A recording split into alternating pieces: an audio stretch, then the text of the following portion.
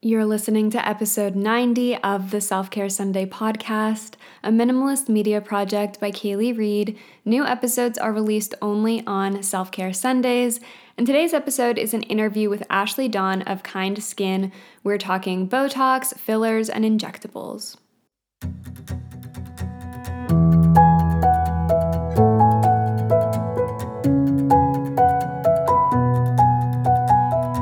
I'll be completely transparent in saying that I have never really had the desire to quote unquote get work done, even something as small as Botox, which I think a lot more people are familiar with and okay with over other injectables like fillers. It was just never something that fully appealed to me, and I think there's a few reasons why. One, I didn't feel like I really needed it that much, so I had no desire to go out and spend money on something like this. Two, I think there was a lack of information and education on my part, and I just didn't fully understand this world, so I kind of stayed away from it. And three, the negative stigma attached to injectables and them being seen as fake and unnatural and stereotypically very superficial. I think that also turned me off of this whole world. And so when Ashley from Kind Skin approached me, I was honestly a little bit hesitant about doing a collaboration because I really only partner with businesses or brands that I use their product, that I love the product or service, and that it naturally fits into my life or my content. So with this, I had never gotten any work done before, and I didn't just want to do it for the sake of getting it done. I really wanted to understand the whole process and make sure that I was making an informed decision so that I could feel comfortable and confident talking about my experience and my overall thoughts on injectables afterwards. So I sat down with Ashley for an initial consult and basically just asked her a bunch of questions. I expressed my concerns to her, and really for me, the biggest thing was, how do I do this in a way that is safe, that is preventative, and that is super natural? Because I didn't want to end up looking any different than I do every day, other than maybe tweaking a couple of very, very minor things that the average person would not be able to notice, but that I do notice because I see myself every single day. And she was so helpful with all of her knowledge. She was very patient. She walked me through every question that I had and really provided a lot of information from the science side, as well as just the general experience of what to expect. And so after going through all of that, I felt very safe and comfortable moving forward with getting a little bit of Botox, which I'll be sharing in a full YouTube video coming out this week. I'll link my YouTube channel in the show notes if you want to subscribe, but I'm going to walk through the entire process of before, during, and after, showing the process of getting it done and then my results. And that to me is really important because I feel like there are so many Instagram influencers, models, celebrities who get Botox or fillers or get work done, and they don't talk about it, and it creates this unrealistic beauty standard for their audience, for younger women who see these perfect faces, this perfect skin, and they feel inadequate or insecure that they don't look like that, when in reality, a lot of these influencers and models and celebrities also don't look like that naturally. A lot of them are getting work done, but they're not talking about it openly. And so I really wanted to share this behind the scenes process and really just open the conversation to what Botox and fillers and injectables are and how you can get these things done in a very natural way, in a safe way, in a preventative way, in a way that's not going over the top and that's going to cause you problems in the future as you age. So today we're talking with Ashley of Kind Skin, not only to answer all of these questions around Botox and fillers and really have a conversation around the stigma surrounding injectables, but also to dive into her own personal journey as an entrepreneur and her background as a nurse and how she got to where she is now, opening her business. Ashley is an experienced registered nurse injector with extensive training in anatomy and physiology. She holds 2 undergrad degrees, a Bachelor of Kinesiology and a Bachelor of Science in Nursing, and she is the founder of Kind Skin.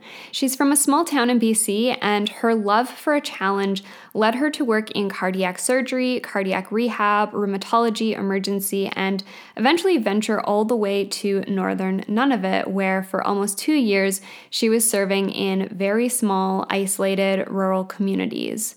After living in Nunavut and working very intense hours, she burned out, and after 8 years of shift work, she decided to really focus and work on her own self-care and self-love journey, which is kind of where the beginning of Kind Skin started. Ashley is a firm believer in preventative skincare and has a passion to educate and help women elevate their skincare routine throughout the aging process. So she does that now with injectables through her business, Kind Skin. And today's interview, we're diving into her full story, why she chose to shift into this space, and answering my questions and hopefully some of your questions around Botox, fillers, and what we need to know before we get any work done.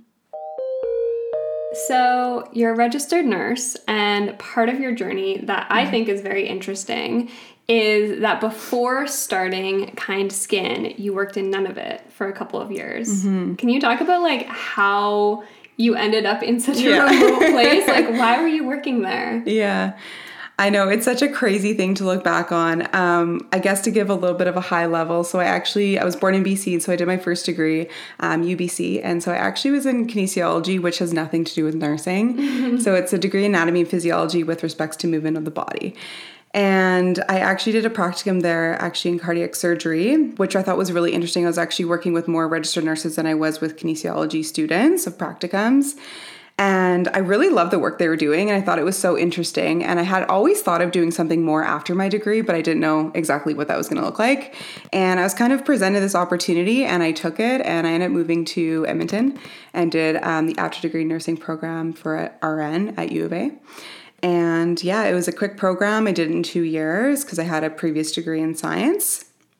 And then from there, I jumped right into cardiac surgery, and I was there for over almost 3 years, I want to say. And it was actually a really cool experience, but you kind of reach a point in your career where you think, I kind of want to dive into something different, being that this was such a specialized field right out of nursing. And so I actually was exploring other opportunities, and I got a job in cardiovascular ICU. And at the exact same time, which is funny looking back because everything totally happens for a reason with this, but I had this patient and she had a ton of complications post-surgery. So she was on the unit for a really long time. And I really got to know her family because her daughter wasn't too much older than me, but she was actually living up in northern Nunavut. And we started just chatting about all the different, elements that were so unique to northern Canada and something that none of us really get to experience. No. It's such an interesting area to live in. And she kept saying that I referred to wanting to move into a different area to get a more of a challenge. And she said, well, if you want the ultimate challenge, in my opinion, you really should consider moving out there and doing a bit of work there. And rural has something that always interested me. Doing rural emerge was something that was really interesting. And so I decided to just pivot and take the chance. And yeah, I moved up there and I worked up there for almost 2 years in a bunch of different rural remote communities. And they were all very, very north. So to context people that don't know where it is, basically it is quite north of Northwest Territories and it is way above the Arctic Circle. So you either have it's the feather portion of Canada, you either have the 24-hour of sunlight or 24 hours of no light at all. Oh my gosh. Yeah, and it just kind of rotates, obviously, depending where the sun is and where the seasons, but... So maybe this is a dumb or basic question, but so how much of the year do you have 24-hour sun? How much of the year is all dark? So yeah, no, it's a good question because it is so confusing. Basically, during the summer months, it would be the prime summer that we have here would be full sun, 24 hours. And then as it's transitioning into the winter, so going into the fall, it's transitioning that there's less and less sun. So it just it just rotates. And yeah, it was a really interesting additional element on top of the work that we were tasked with. So yeah, to give a little bit of a I guess, perspective of what the job up there looked like, there was anywhere from 2 to 4 nurses, only registered nurses, in a community. And each community was from like 500 people to, let's say, 1,200. And usually, well, the actual locations I was in, there was no doctors in those sites. So we'd have to call out, and those doctors would be in one of the other provinces in Canada.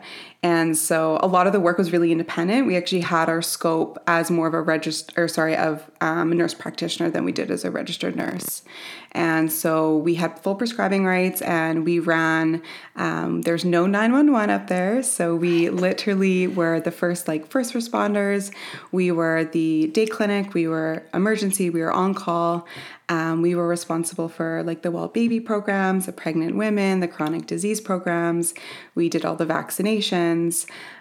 We were responsible for drawing our own blood. Like there was no phlebotomist to like remove the blood for lab testing. We had to process our own labs and send them to Calgary. And then we had to do our own x-rays. So we really just did everything. And it was such an interesting scope of practice because you were exposed to everything. And I came from such a tiny, small subset in nursing, just cardiac surgery. And then I dived into like all practitioner style. One question before we deviate from this is around mental health and the sun, because I'm one of those people that in the summer I'm just automatically happier because it's sunnier and good weather, and I honestly cannot imagine what my mental health would be like when it's dark 24/7. Yeah. Did that affect you? Absolutely. It was really hard, Kaylee. I actually brought up my first rotation, one of those seasonal affected, like the SAD lambs, brought one up with me because I knew that it would be something I would already struggle with. And it's a really crazy environment to be in, because when you were on call and you were working those 24-hour, 48-hour shifts, and you tried to get any little bit of sleep that you could when you weren't working, and when it's so bright out, it was really, really, really challenging to even, turn that off. Mental health was a big thing, and not just from the lack of sunshine. There were so many other facets that contributed to like really poor mental health and outcomes for like myself and most people working up there, and why the burnout is so insane. And so you experienced burnout, and that's why you left, correct? Yeah. And so after leaving, you started Kind Skin when you moved back to Alberta. Yeah. So let's talk a bit about that journey. Was there like a defining moment that led you to wanting to start this specifically, and why the focus on injectables? So there were many seasons of burnout for me, to be honest, up there. I would say so, and you can probably appreciate this, like during the amount of that I was working up there, easily 100 hours minimum a week. Like it was really hands on deck. Like you were never really turned off. Like there were so many emergencies and so many things that you had to deal with, and they had to have all hands on deck. And it was just kind of the way that it was up there. So I didn't live up there for 2 years permanently. I would do 3 to 6 month rotations and then pop back down into the city for like a week to 2 weeks, just really depending like what was going on during that season for me. I knew that self-care was something that was really important to me, but I actually really, really struggle with it as a female and as kind of a bit of a workaholic. I set so many probably unrealistic goals, but things that I'm really excited about, and I just go full tilt. And so being in that environment up there, it really helped me, but it also like really, really knocked me down, because I took advantage of how many hours you could work and how much I could learn. And I was constantly going and going and going. And a huge result of that actually was the fact that I had such high stress levels all the time. My hormones were totally out of whack. I was consuming so much caffeine. And then the diet up there, honestly, so the food and the lack of resources is so real. I would bring up one suitcase of clothes and like work stuff, and one suitcase of just like food and anything that I'd want to eat, including like a blender and proteins and things that I would want to have up there, because they only had one grocery store, and it was like a grocery store, a Home Depot, like a one-stop shop for everything. And they had very, very limited food. And the food that they did have was typically items that would be perishable, or that wasn't perishable, that would be shelf life. And that would ultimately be things, because they're flying food in and out, right? And so the food was so expensive, like 5 to 10 times the amount per item. And so at the end of the day, like I brought in foods, but I'd always run out. Like you always think you have enough. And then for 3 months of rationing, you always run out. And so I would just eat really crappy food and the same thing over and over again. Yeah. But for me, the lack of ability to like decompress and have moments where I could rest and recharge was why I like led to burnout so many times, because I was constantly in this like cortisol releasing flight or fight state, and I just didn't have the time really for like the coping aspect of it. So you came back, and was it the inspiration of wanting to do something really self-care focused that got you into starting Kind Skin, or what was kind of that journey for you? Yeah, absolutely. I think it was definitely, there was a huge pull for that. When I was up there, I really tried to make myself look as plain as possible. I don't know why I did that, but I felt like if I could just remove, it's like the opposite of what I preach now. Like I felt like if I didn't care how I looked, I could just focus so much more on the work I was doing, but it actually did the opposite. It made me feel less confident, and I felt like I was constantly trying to just like blend in, even though it was quite challenging to do that up there. And honestly, I feel like for women especially, like we go through these phases where we feel like we need to like lessen ourselves or be like less of who we are, and not feel comfortable in all the different facets that we are as women. Like we're so dynamic and we all wear so many hats. And I feel that the self-care journey and really just looking at taking care of ourselves as a whole, I mean, I'm expressing it in a way through skincare. But there's a lot of other facets to my brand that I like to incorporate with lifestyle that I think is really important too. And so that's kind of where that journey kind of transgressed from. And like I said, it was about finding a more versatile career, something that really fit, that I truly believed in, I could get behind. Okay, so you went from working a government job to now being an entrepreneur. Talk about that journey for your mental health, because entrepreneurship is very challenging. But you went from burnout in one capacity to another, in industry, I guess, like entrepreneurship in general, where burnout is super common. So how have you balanced those things? Yeah, I mean, absolutely. I feel like, and this is something that I feel like we don't talk about enough. I think that culturally we are sold this narrative that in order to be successful, you need to go through these seasons of burnout. And in order to be successful and get exactly what you want, this is, the recipe to get there. I think it's very possible in both of those situations. Obviously, when I was up north, I had a lot more limited resources. But I think it's very reasonable to be able to hustle and be working hard, but also giving yourself that time to just rest and recharge. Because I personally, and I know a lot of people like yourself, you get a lot of inspiration through those downtimes, and you can really have that time to be more creative and inspired. And I think that actually does so much more for now being in business and being able to have, opportunities for growth and to reflect. Because when you're so in it, you're so narrow-minded, and it's easier when you have that time, even if it's just a half a day, to get more done and be more productive. Because I know I used to wear this badge of being busy as like this badge of honor. Yes. Oh and gosh, yes. I sometimes would say that, how are you? Oh, I'm good. How are you? And what's been new and exciting? Oh, I'm just really busy. And I would like take pride in that. Yes. But being busy doesn't always mean that you're being productive, and it doesn't always mean that you're actually checking in with yourself and taking care of your mental health. And I think all of those things just around that whole conversation is so important to have, because I think, like I said earlier, women, we just wear so many hats and we're trying to do so much all the time.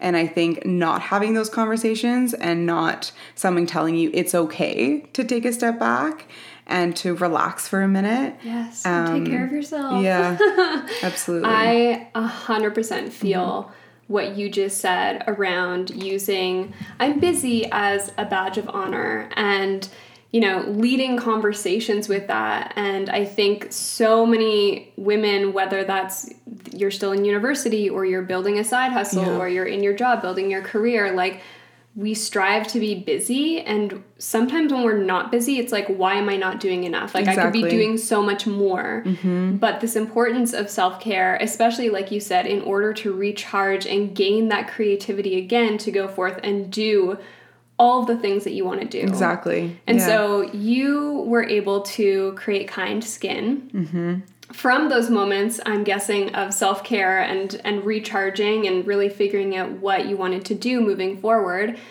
I want to talk a little bit about the stigma surrounding injectables. And I love how earlier you talked about it as skincare and part of your skincare routine. But I think that there is a lot of misconceptions. I mean, I held these perceptions as well, of it being a very superficial industry, very unnatural, and just not really maybe fully understanding how it can be considered as self-care, because I think it's those two things are not commonly grouped together when we talk about them. For sure. So I'd love to hear your thoughts around just like those misconceptions, the stigmas, and injectables as self-care. Yeah, absolutely. And I think that's such a good point, Kaylee, because I felt the exact same way, to be completely transparent, before I got into this space. And I think that now that I'm in it and I've really learned and gone through this whole process of navigating this industry, and from my point of view, the biggest things that I've noticed and reasons of why stigma kind of exist within this space so much is because I think, for starters, we're all guilty of it, but we use this word, quote, injectables as like the catch-all term. And I think that in itself is a bit problematic, because when we just Google the word injectables, there's a lot of services that come up, and it's a huge spectrum of services in itself. There's actually a lot of treatments in that category of, quote, injectables. And I think that in general, when we're Googling that word, we're looking up and we're seeing kind of the combination of maybe Botox, fillers, plastic surgery. We're seeing a lot of things being done, but yet it's being captioned as just a little bit of Botox. And I think that in general, as a culture and as a society, we've kind of lost touch with what even a little bit of Botox looks like. There's not many real results out there unless you're really finding, proper resources or individuals, practitioners that you follow, and you're actually looking at those portfolios. I think when we're just doing a blind Google search and we're just looking at all the videos that are pre-populating, it's the most dramatic things it's that so come dramatic, up. right? And I think that's really terrifying, even for myself, someone who's in the space and has been in the space for a while and is very trained. I feel awkward and intimidated when I see these things, because it's really giving a bad representation of what it can be. And I think overall, it's just about having the conversations and about more education. And I think people, once we, like you said earlier, is once we start having these conversations, people get a little bit more comfortable talking about them, because I think it has been such a stigma for such a long period of time. And starting to break down some of these walls, we can start to actually see, what each of these treatments do and what they can do. And every treatment has its limitations. I think probably the biggest number one stigma that we hear all the time is that it's going to look unnatural. And I think this was, your concern. This was my own concern coming into this space. This was my own concern before I wanted treatment, before I got into this space. And that was my question. And I felt that it was really hard to get a straight up answer. And that's kind of where I also wanted to take my approach and really just start that conversation. But as you know, I just give so much education. I'd love to just dive deep into all the things, because I really want someone to fully understand everything. And I think that there's three main things that when it comes to an individual curious about this topic, but really being worried about that stigma of it looking unnatural. And the three biggest things that I would say for any individual is First, to really look at the practitioner's skill level and ultimately, their knowledge in anatomy, the types of treatments that they do, and kind of having that baseline understanding. And the second one, which I think is so important as well, is the practitioner's expectation and the patient's expectation. That conversation really is actually developed through building a relationship and a rapport, asking the right questions, but a lot of education too, because I think sometimes as patients coming in, you don't really know you have an idea of what you want it to look like and how you envision, but you don't know which treatment maybe matches that. Yes. And if there's not a lot of conversation about that, maybe sometimes you end up getting a treatment or a look that you weren't fully expecting. And I think that can cause a lot of... Well, I'm sure there's so many people that just see the before and after results on Instagram pages or from a Google search, and they go in thinking, this is what I want, without maybe actually knowing that is or isn't what's going to do what they want. Does that make sense? Absolutely. And that's the thing. Every individual is so unique, right? And that's why the consultations are so incredibly important, because at the end of the day, sometimes you have an idea of what you want, but you're not going to be able to achieve that exact look because you just have a total different facial structure. Yes, yeah. And exactly. That's another piece too, right? So I'd say that last third point would be, when you're looking for getting potentially a treatment done with a practitioner, is ultimately what's their style and their portfolio. And I think for me, from the very beginning, and why I wanted to rebrand and name Kind Skin, is that my approach is just really realistic and honest. I want it to be conservative all the time. I don't want to be creating unnatural and unrealistic results. Everyone has a different portfolio and a different style. And at the end of the day, that's just what I've niched down, and that's my style. I want people to come in and to feel more excited leaving with their treatment and more confident than coming in. And that's the whole point of this, is to really make each individual feel like the best version of them. Yeah, and so, when we first started this conversation, you approached me, or I don't fully remember how this partnership came about, but I was kind of in a position where I was iffy about, quote unquote, getting work done, because there is that stigma. And I was never really at a stage where it's oh my God, I need to get Botox, or oh my God, I need fillers. And so I was okay, I'm going to come in. I really want to talk to you about it and really learn more about just this whole world, because I did have those stigmas and I know you previously. So I was okay, maybe we can do something together. And I think for me, the biggest thing was looking like you didn't get anything done, essentially, right? So leaving and you look the same to everybody else, but just better. Yeah. The best version of yourself. Yeah. The littlest things. And so some of the things that I found really interesting too, when you and I were talking during our first consultation, was about kind of the preventative treatment and diving deep into that, because I was oh, okay, I'm 27, so I am, getting a little bit of wrinkles, but I wasn't at the stage where I was I need to get this done. Yeah. So when you were educating me about that, I was oh, this is really interesting. And I would love if you could share some of that knowledge too, because I think there's a lot of younger people now that are becoming more interested in this space. And so I think this is why I'm interested in sharing that preventative side. Is there an age that's too young to start getting things done? We see people like Kylie Jenner, who has had a ton of injectables at a young age. And what are kind of the benefits from a preventative side? Yeah. Sorry, that's a big question. That's a big question. Okay, no, two-part question, though. Okay. Maybe the first being what age, or is there an age that's too young? Okay. The second part being more on the preventative side, and if you could just talk a bit more about that. Yeah, definitely. At the end of the day, with age, on label is you're not allowed to treat anyone under 19. But I typically my age is quite a bit higher than that. It is very customized based on the individual. And the reason why I don't like to give a hard age is because some people in their 23, 24s could look the same as far as an aging perspective as someone in their 30s. And it could be a 10-year swing. And that sounds a little dramatic, but it is true, because genetics and lifestyle play a really large role in how well that individual is maybe, doing their skincare regime to start with. So there's a lot of conversation around, what's the right age? And there really isn't a right age. But when it comes to preventative treatment with Botox specifically, and this is Botox or Dysport, because Botox is just one brand. It really is a neuromodulator, but it's so well known. So just for conversational, you'll say Botox, but essentially for preventative treatment. So really the first signs of aging on any individual are typically those fine lines and the wrinkles, and they're usually showing in the upper face. So kind of a really good example I like to use is you probably had someone, maybe your grandparents or your parents, tell you a little joke when you're younger, like, don't make your face like that because it's going to get stuck that way, right? Like you've probably heard that. I know my grandma used to always say that.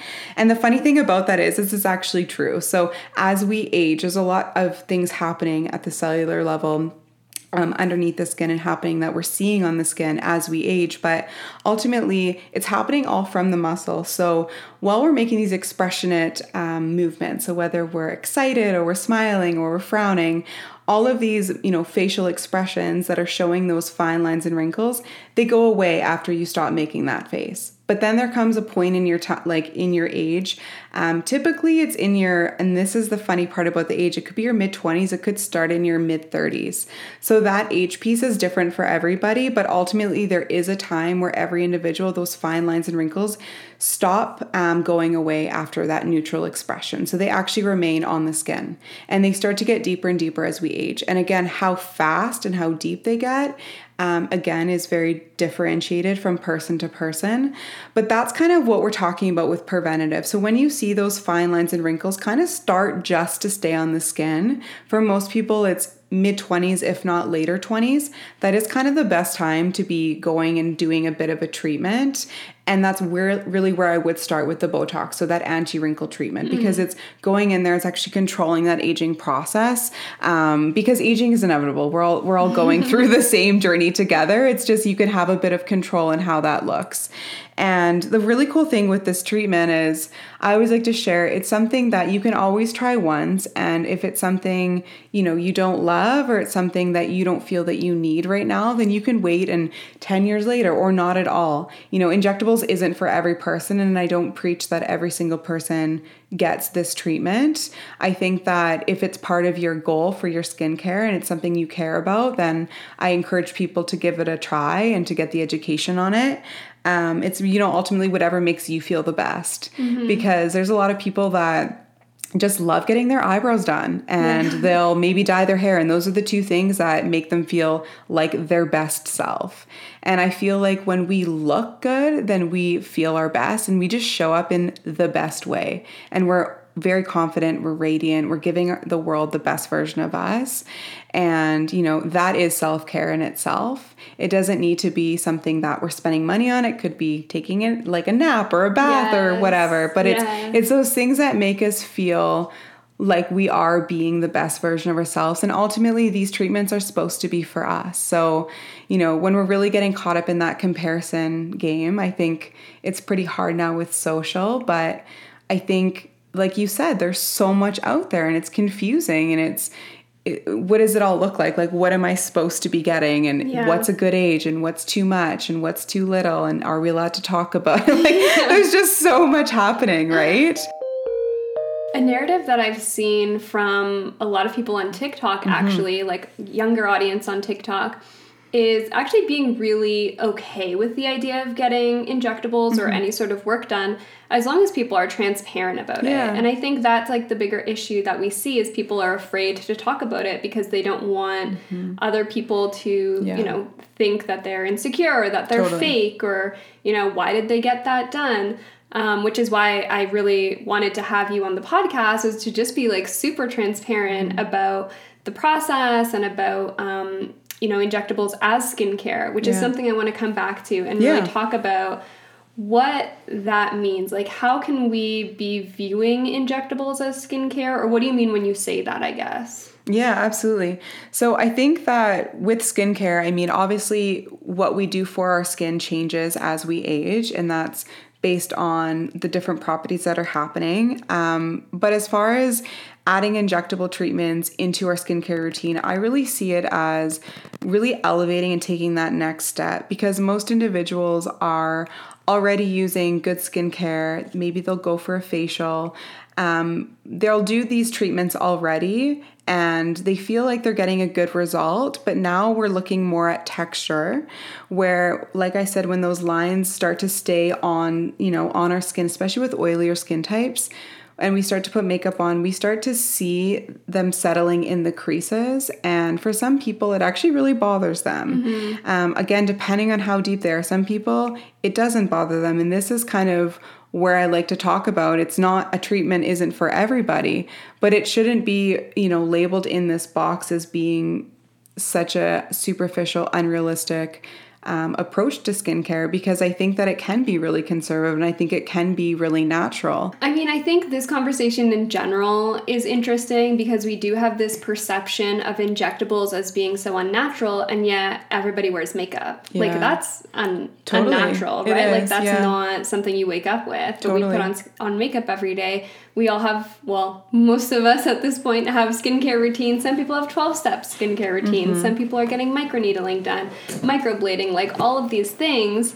And yet injectables is still seen as something that is different than all of those things. Yeah. So I think that's interesting that all of these things technically are quote unquote unnatural, but there's a way to do them that's right for everybody and that's going to just help you feel like your best self, essentially.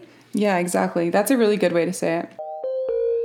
We've been talking about quote unquote injectables, but really we've been talking mostly about Botox to this point. So what else is there under that catch-all phrase? Fillers, right? Yeah, dermal fillers for sure. And so what's the best way to understand dermal fillers?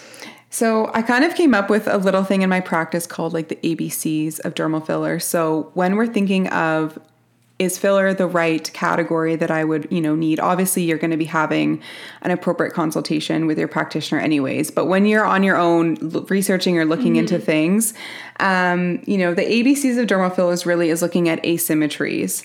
So every individual is asymmetrical, and sometimes we don't realize it, and sometimes it really doesn't matter to us. And I think a lot of asymmetries are really beautiful and make each individual very unique, but I think there are some times that certain asymmetries actually really bother someone, or they really stand out. So when they're taking that side, yes, I was just going to say the good side. Exactly. That's such a thing. And how beautiful would it be if we could just make that slight tweak and then you never have to worry about that again, and it's not part of your typical day, right? So asymmetries is kind of that first one.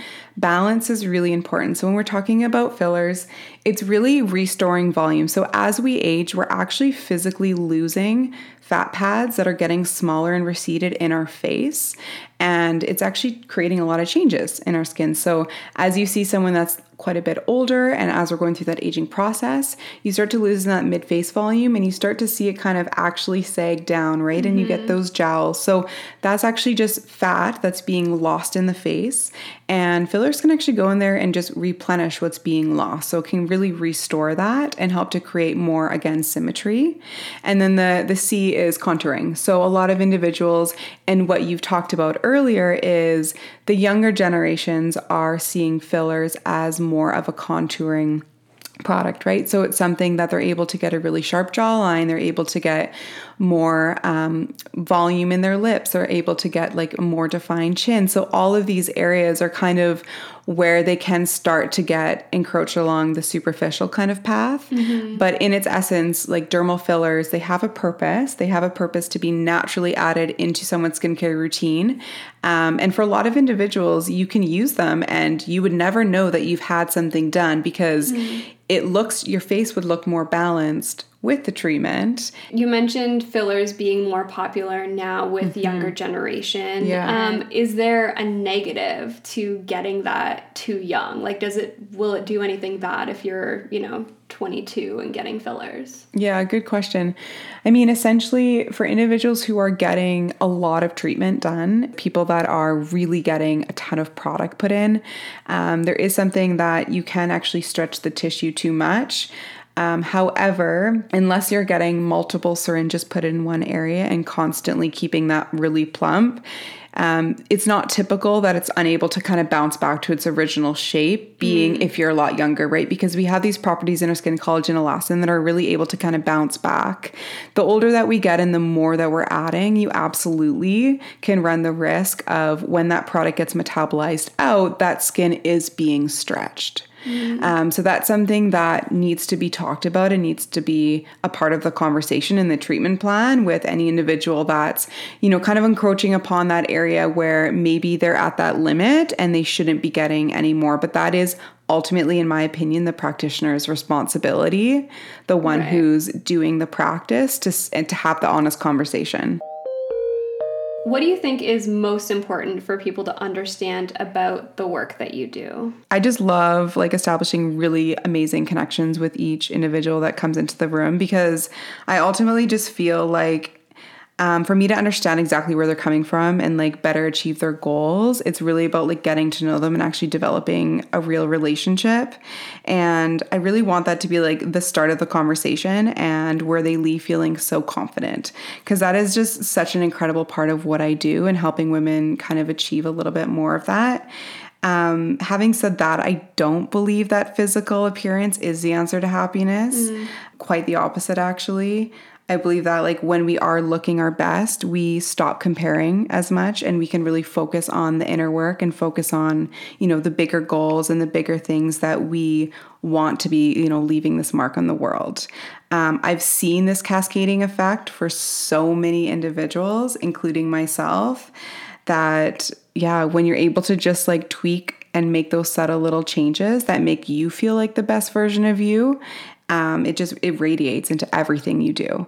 And, for some people, it honestly may not even be these types of treatments. It might just be, like we said earlier, getting your hair dyed, getting that blowout, that hair refresh, doing your eyebrows, getting your nails done. These are all things that ultimately we do to make us feel like the best version of us. And, if Botox is not your priority, or if getting an asymmetry corrected is not your priority, then that's perfect too. It doesn't need to be that, but there is such a large amount of people that walk around and feel, like you said, they have that one side that they love way more, and they're always, but it affects our lives. And I think that when we're able to do these small little things to make a difference, and we can stop focusing on them and we can start focusing on other things that are more important, right? So my final question is around tips for newbies who are maybe interested in getting Botox or fillers, but they are unsure of where to start, or they don't really know what to expect. What would you tell those people?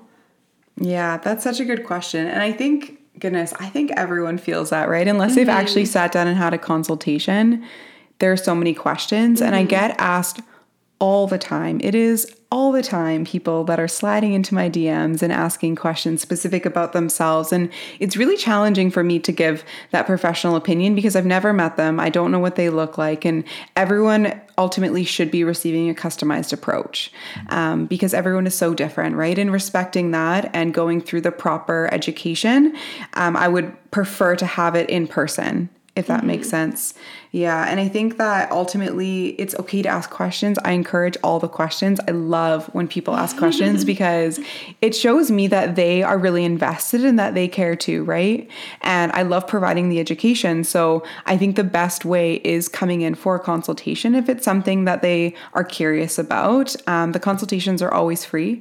I don't charge for a reason. I don't do a deposit. I want them to be education forward because I feel that it empowers us more when we have our own education provided, that we can then use that and make a decision.